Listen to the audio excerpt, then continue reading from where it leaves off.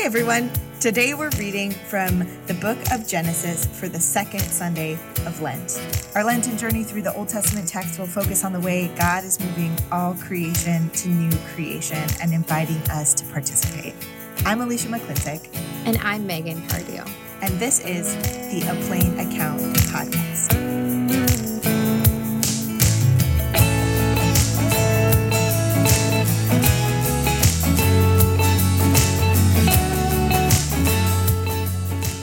I'm reading the scripture today from the book of Genesis. I'll be reading from the Common English Bible, Genesis 15, 1 through 12, picking up at 17 through 18. Hear now the word of the Lord.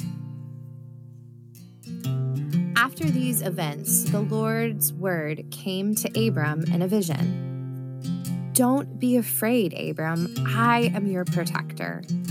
Your reward will be very great. But Abram said, Lord God, what can you possibly give me, since I have no children? The head of my household is Eliezer, a man from Damascus. He continued, since you haven't given me any children, the head of my household will be my heir.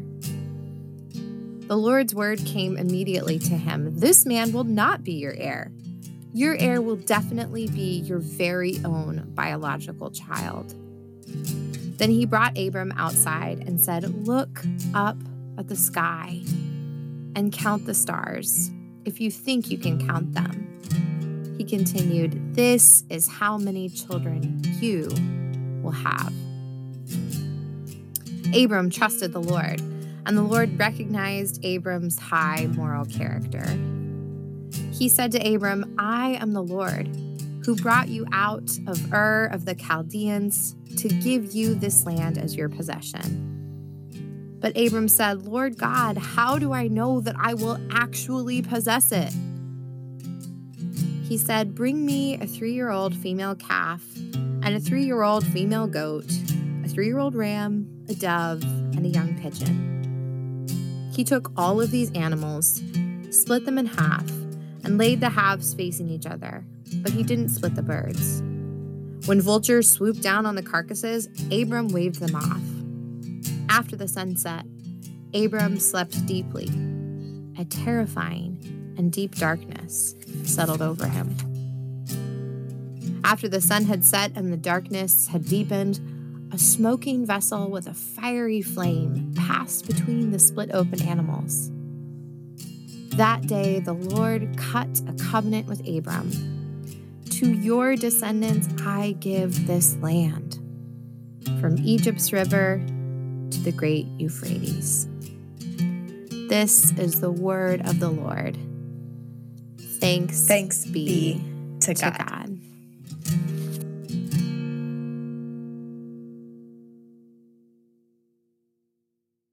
Wow, Megan, this is an important scripture in the narrative arc of the Old Testament, but it is a weird one. It is. I just think it's fair to start there. Like, is this whole cutting a covenant situation is weird. It's like, it's strange. It's foreign. It's full of these like ancient practices that center around blood and life and death, and it feels a little weird to read from the pulpit on Sunday. Just gonna say the animals, the birds. I'm like, this dude's quite a hunter. I know. Where they get? Where are they coming? Where are they coming from? Yeah, I have no idea. Yeah. So I just think like name it, put it out there, and say like, okay, I know it's a little bit strange, but we also believe that.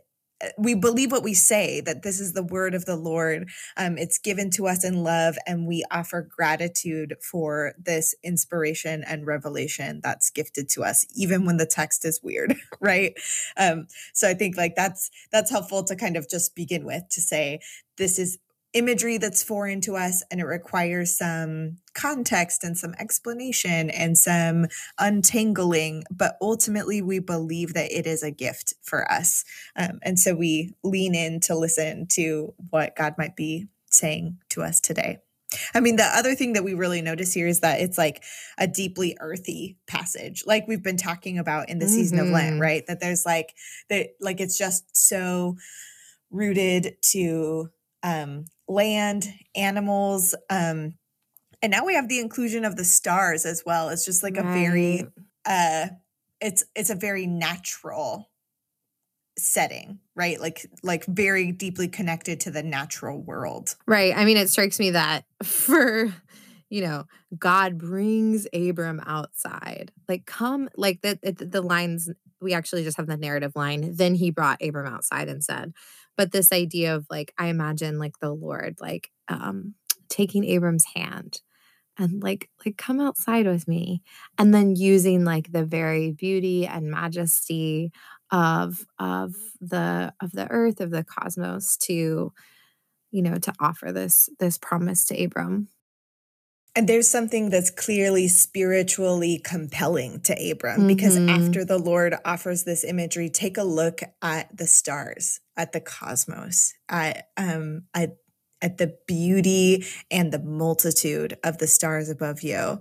This is what I'm promising, says the Lord. And it says that Abram believed the Lord. Abram trusted God. And I like the CEB's translation there, that God recognizes Abram's like high moral character, Yeah, moral fiber. what does your translation say?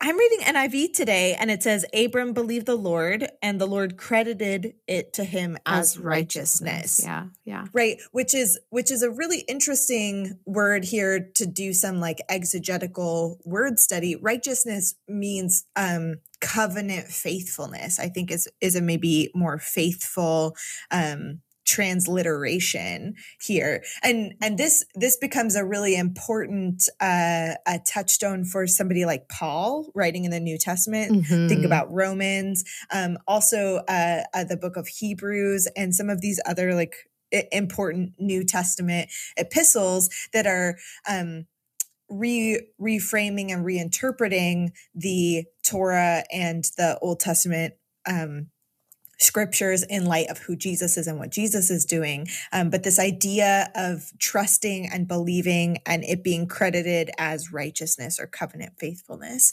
And that when we talk about the righteousness of God, we're really talking about God's faithfulness to God's own word, about God's faithfulness to God's covenant, that God is who God says that God is, and God will do what God says God will do. And I think that's maybe one of the theological things to highlight about this pretty gruesome moment where like animals are cut in half and placed on either side of a path. Like this is where the phrase cutting of a covenant comes from. That it's an embodied practice of an oath. May this be done to me if I go back on my word. If I betray my own word, may I also be betrayed. It's a way of saying like I will do what I say I will do. And what's really fascinating here is that God takes on the covenant responsibility. Like with this image of the fire, or like the kind of the coals kind of passing through this pathway. This is the Lord's doing, that the Lord has initiated a covenant with Abram, and the Lord has taken on the responsibility to do it. And God cannot betray God's self. God cannot go back on God's word. That God will be faithful to this covenant even when the people are unfaithful. And that's a really like I think important image to notice here. In all of its strangeness, it's really pointing us to God's ultimate faithfulness, God's righteousness, God's singularity in keeping God's word. Well, Alicia, I want to make sure that I understand what you're saying, because I think you're onto something super compelling. You're saying that God is the one taking ownership of the covenant. Yeah. Meaning that this like, let it be done to me as is done to these animals, is like, let it be done to me, God, not me, Yes. Abram.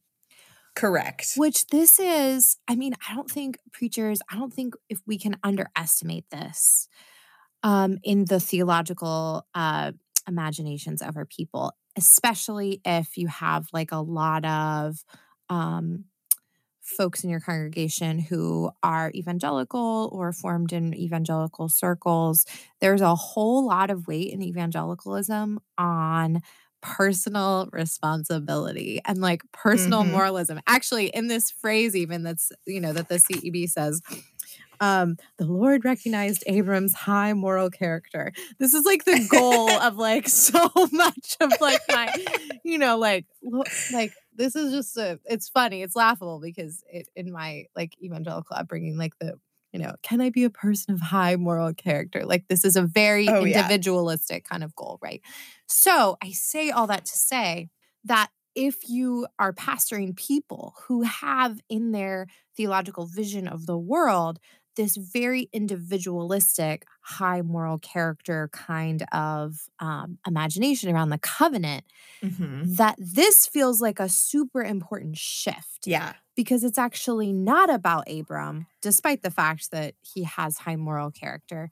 This is a promise that God is making. Yes, exactly. This is a promise that God is making. God has been the initiator in all of it, that God is the one who called Abram and called Abram out of his homeland, out from his original family structure, and has like sent Abram into a new life and a new reality and a new homeland, right? Like God is the one who's initiated all of that. Um, and God is the one who has offered Abram a promise and has taken on the responsibility of making it so. And I think like if we can zoom out a little bit to the beginning of Genesis and the beginning of creation, God has created a good and beautiful world that is full of abundance uh, and and where God dwells peacefully and in a thriving relationship with all of God's creation. And then there's a problem. Sin and death puts a wedge in this good and beautiful creation, but God is not giving up on God's good and beautiful work, that God is committed to a thriving, beautiful creation where God can dwell with God's people in a meaningful way. And that means dealing with the sin and death problem. And the way that God is doing that is by identifying first a person, right? Abram, then a family, then a people, and then like a whole expanded multi-ethnic family through whom God can be an instrument in the world, moving all creation to new creation, right? That this is God's like ultimate mission in the world. And again, I think it's impossible to overstate that God is the prime mover. God is the initiator. God is the one who holds this responsibility. That does not mean that we, covenant participants now, don't also have responsibility. Right. But that it is God who is on the move. It is God who is at work. I love that. That feels really important and like a really significant shift from often the way that the burden is placed on individuals. Like this is about a promise of God. Yeah, and so let's talk about like the individual response here. We're given just a few details about Abram. One is that he has listened to the Lord, right? That the Lord has offered an invitation and Abraham has taken him up on it. That the Lord has called Abram out from Ur of the Chaldeans. And Abram said yes. Abram said like, yes, I will go, I will follow. The scriptures say that Abram trusted the Lord, Abram believed in the Lord. That there is like a trustingness. And again, it is like a funny phrase to me. I don't know why it's landing so humorously for me, but like his high moral character is recognized, right? So there is some like participatory aspects that we learn from Abram, but mostly I think I want to highlight this trust is not without questions, right?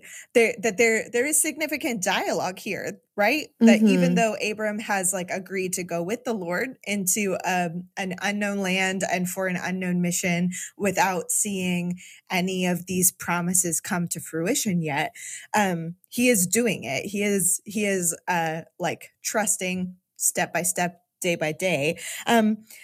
But he still does have questions, right? He's like, listen, I'm going to have to hand over my whole household to a servant because you haven't followed through on your promise of a Right, child. right. I don't yet have an heir. So there is this back and forth sort of dialogue. And then later on, Abram says, Lord, how can I know that I will truly gain possession of what it is you're promising me? And we know that that's not a question that comes from doubt because literally the scriptures had just said that Abram believes and trusts God. So I'm curious about like what that question really is.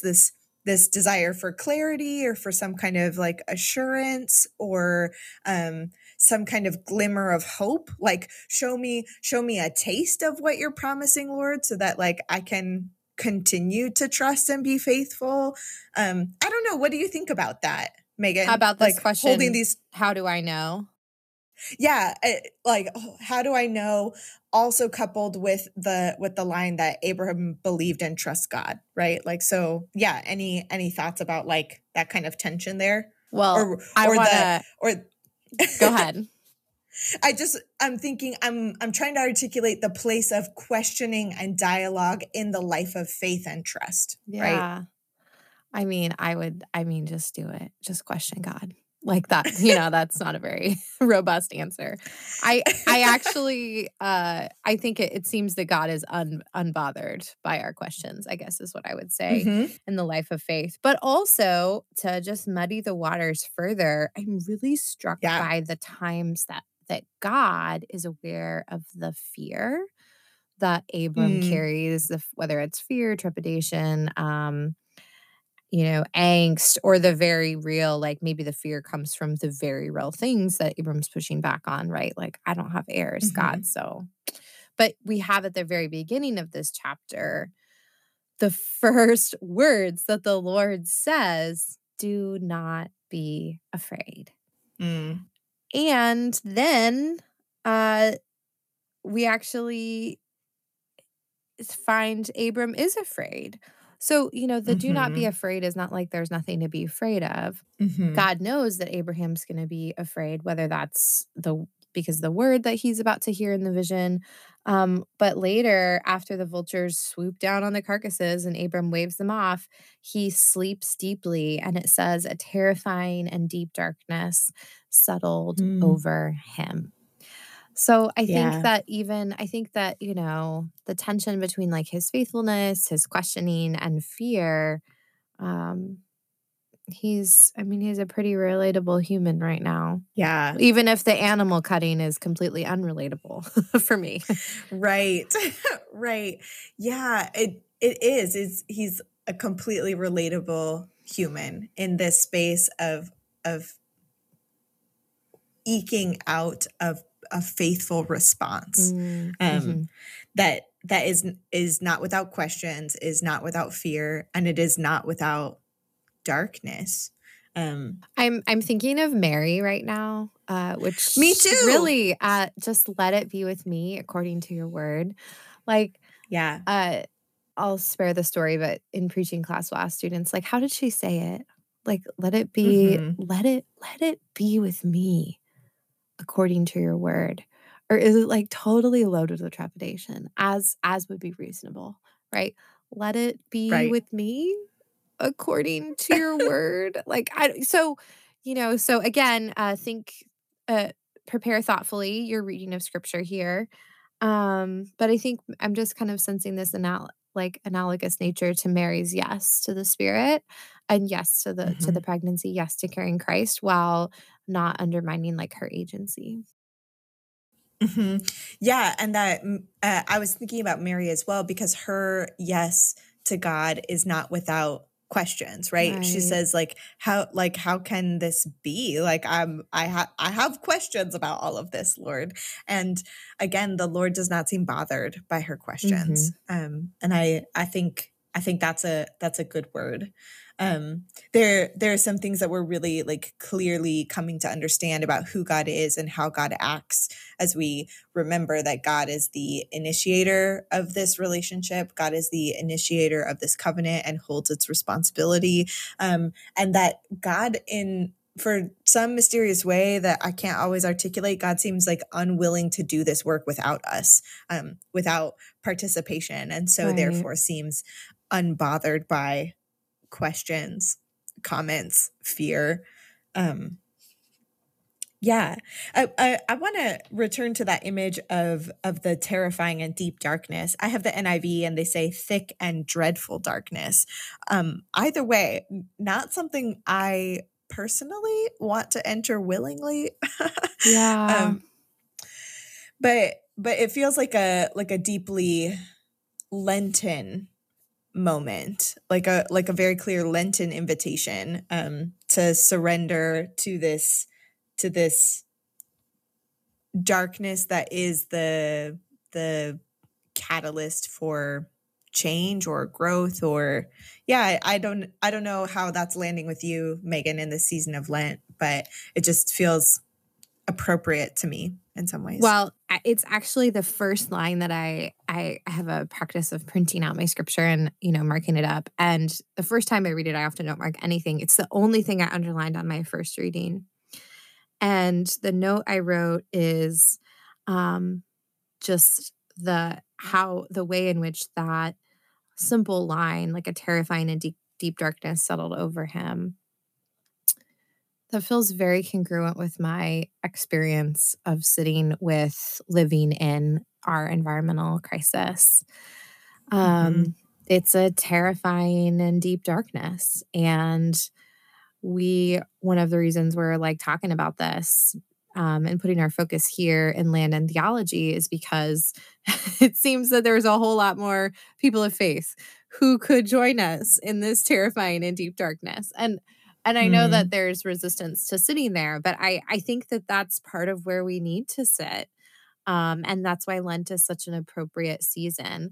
Kate Bowler says Lent, the saddest time in the Christian year, and I think that's like really fitting when we're sitting with the crises around us, to to feel the fear and the Mhm. depth of the challenge before us, because those are the places we have to sit in order to become this like participant, like you've said, right?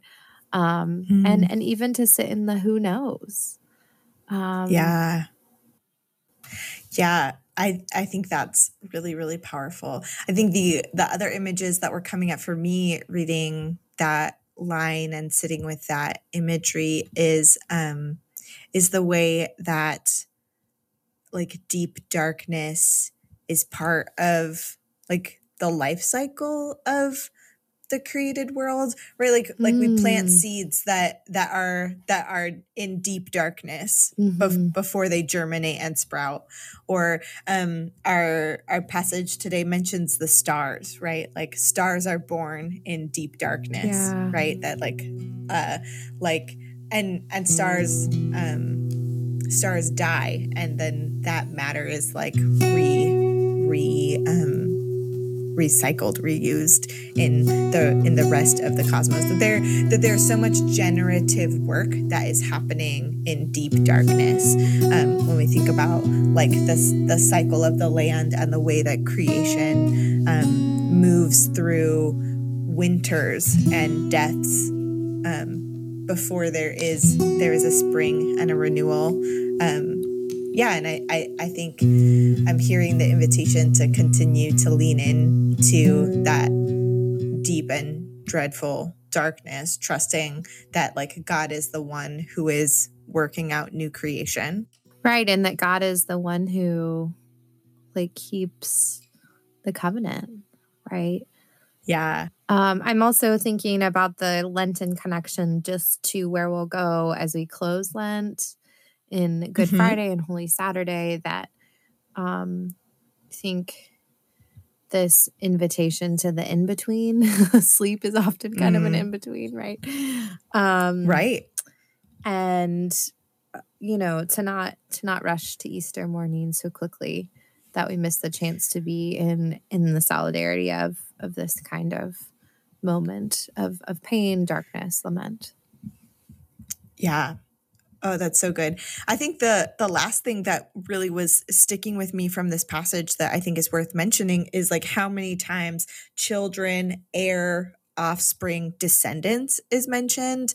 And I think it's really worth noting that Abram doesn't see this promise come true for himself. And even his descendants, it's a long time before, it's like several hundred years before Right. they see the full culmination of this promise that God offers to them. And so I just have a lot of questions about like how we're responding to the deep and dreadful darkness of our day in light of our descendants, right? Like are we cultivating a faith and a practice that leaves an inheritance for several generations, right? Like Hmm. what sort of earth are our children inheriting? What sort of earth are their children inheriting? And on it goes, right? Like, are we doing the faithful work in the meantime, so that we could participate in this movement that God invites us to, right? That there is an inheritance, a, a beautiful possession given to descendants and offspring. I I'm not love sure I have that. like anything more to say about that. It's just like really resonating with me, you know? Well, let's come back to that after the break because I feel like that's a place where a sermon could really find some traction. Definitely. I'm very excited to come back with some more application questions after the break. But for now, let's take a moment to offer a prayer. As we're recording this, there are friends of mine, fellow pastors on the ground in Ukraine who are um, responding to the conflict and unfolding crisis there, being people of peace, offering hope, helping people travel as best they can to find places of safety.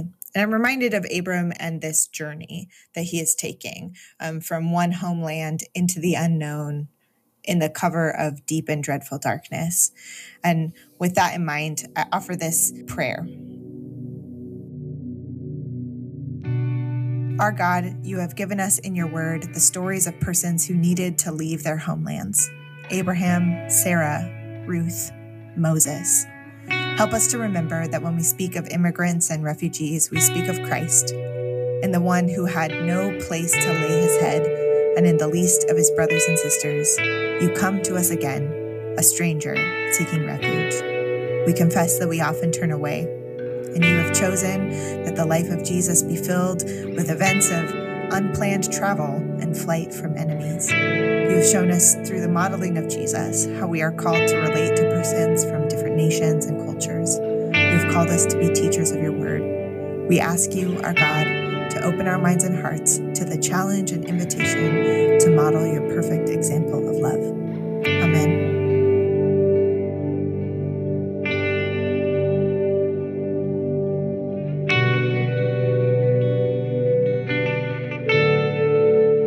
Now that we're back, Alicia, let's talk about moving from text to sermon.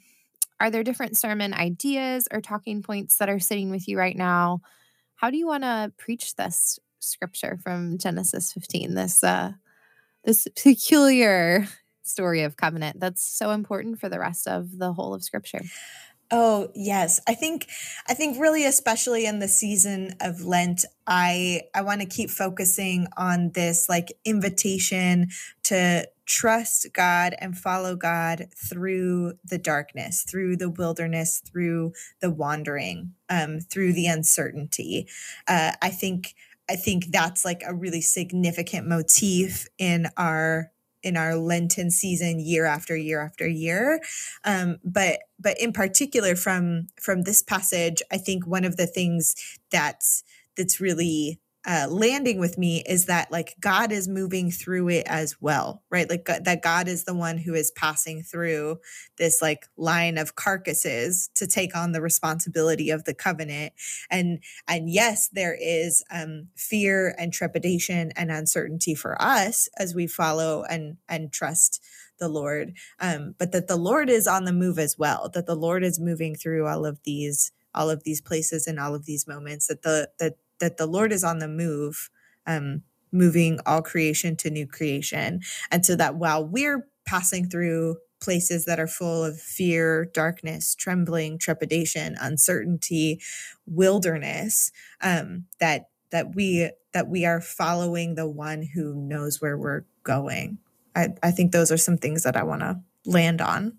I love that. It feels really important to, like, I think we've said this before, but right, joining the work that God is already doing. I love how you said, like, God is on the move. Yeah. Yes. Like Abram's the one who's identified as the wanderer here, but God is also on the move. And I think holding those things together helps us keep leaning in to this cycle of faith, dialogue, following, just the life that God has called us into. Well, and this might be a very subtle way to make a move towards the life of Yeah. Christ.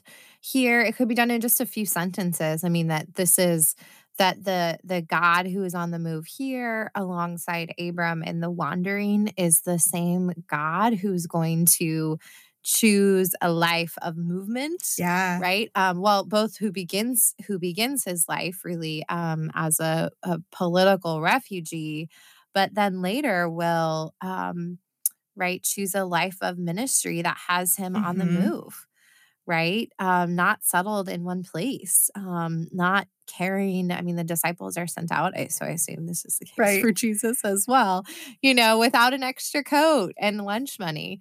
So, that might just be a small way to connect, like, wait, this is like the life that Jesus is on the move as well as we follow him towards the cross. And even though that's not the specific like way that we're moving through Lent this year in our preaching, it doesn't mean that those connections can't be there or even at other points in the Right. liturgy. Yes. And I think this is similarly like a helpful way for us to say that the Lord is making this promise to Abram, not to us as individuals, but we can enter into our like covenant relationship with the Lord, trusting that God will do what God says God will do, like Abram does here. I guess like I'm sifting through the ways that as a preacher I want people to understand that this covenant promise isn't for you very particular 21st century Americans on this one street corner, right? That the covenant promise God is making is historical and rooted in this particular people at this particular time. And yet there are ways that we can continue to respond to God's great mission in the world, trusting that God's covenant is reliable and trustworthy, and that God is doing something cosmically, like in this move of all creation to new creation, and we're invited to participate in hope and trust and obedience. I don't know if that's making any sense, but yeah. Oh, for sure. For sure. Alicia, I want to come back to what you had said earlier, just this question as we, want to offer really concrete entry points for environmental Yeah. issues of justice in our conversation. You had mentioned this idea of Yeah. heirs, and I think that this is a really interesting question that there's a lot of room for here. Both, as you said, in that Abram is not going to see the full fulfillment of all these generations of Mhm. people, of even the way that the people of Israel are going to live on land. But he's, of course, has to be then very concerned about like what kind of place he is leaving, what kind of people his people are going to be. Right. Yeah. And what sort of like inheritance he is able to leave to his children and then their children and their children after, like up to generations and generations.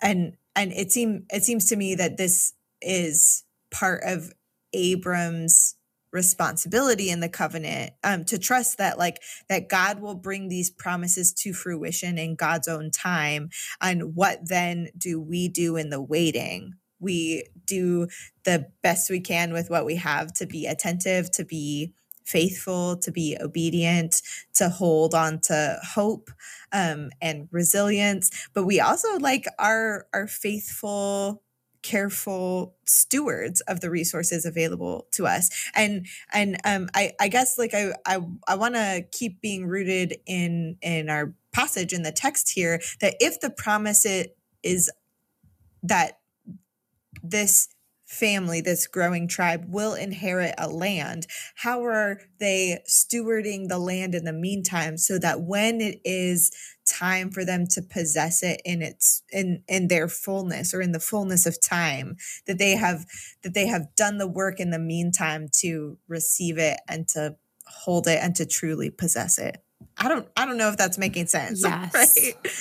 For sure. Well, I don't think we can underestimate here the difference in how this ancient culture, this ancient people considered time versus how, by contrast, how we think about time. And I mean, to just be to then take, and that was a very abstract idea, but to make that super concrete. Okay, you're talking about care of land, you know,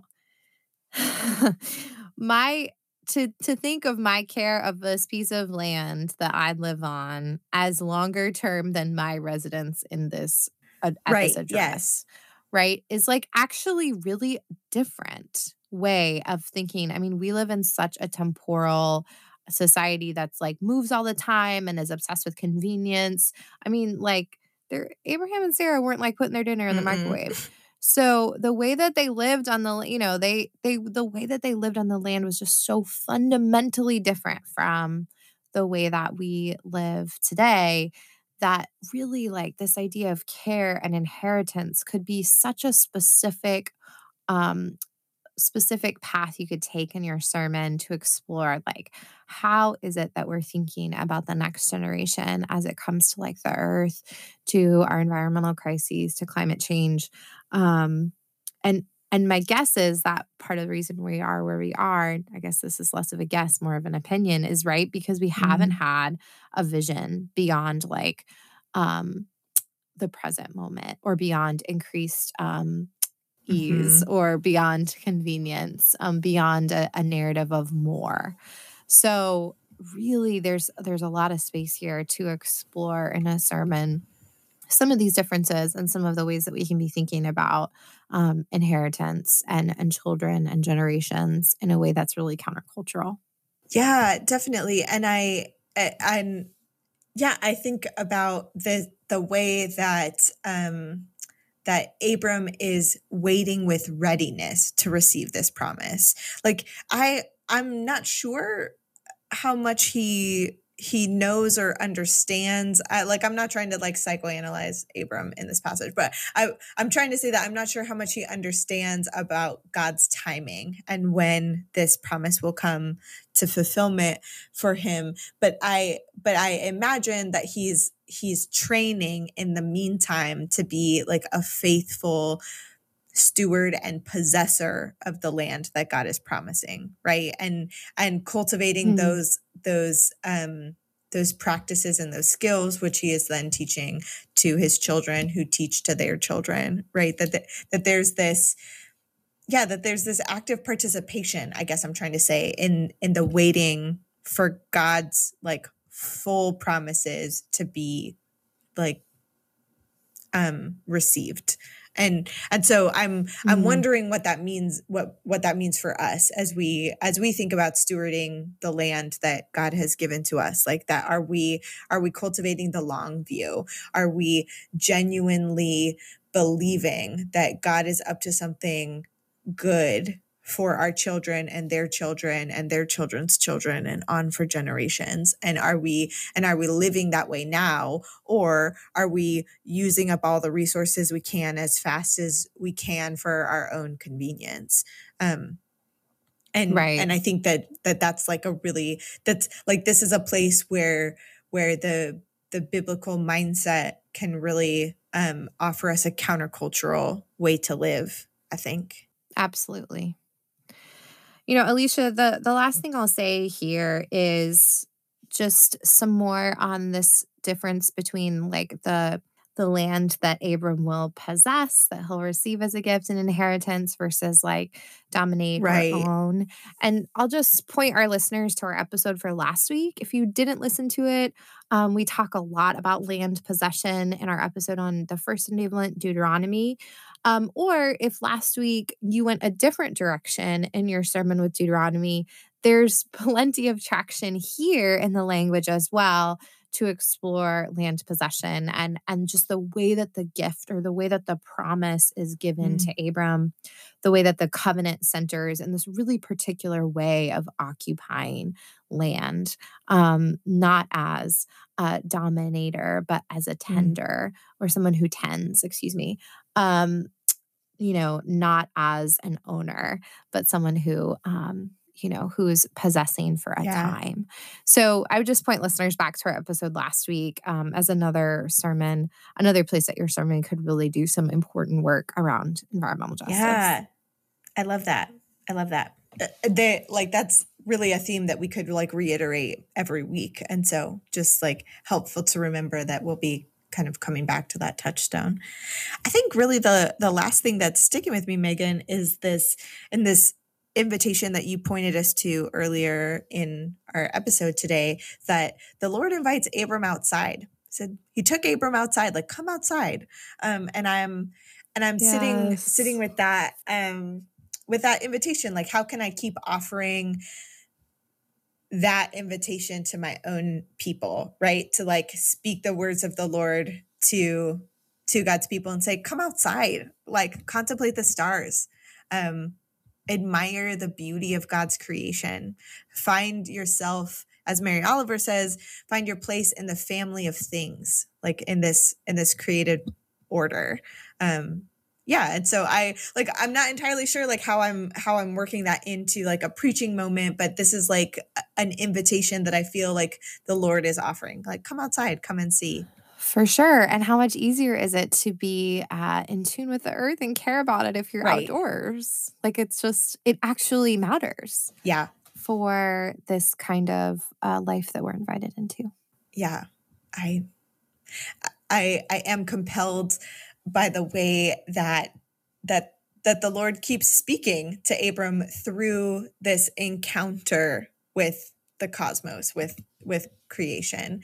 And so inviting our people to continue to encounter the Lord through the Lord's beautiful creation feels like an important response.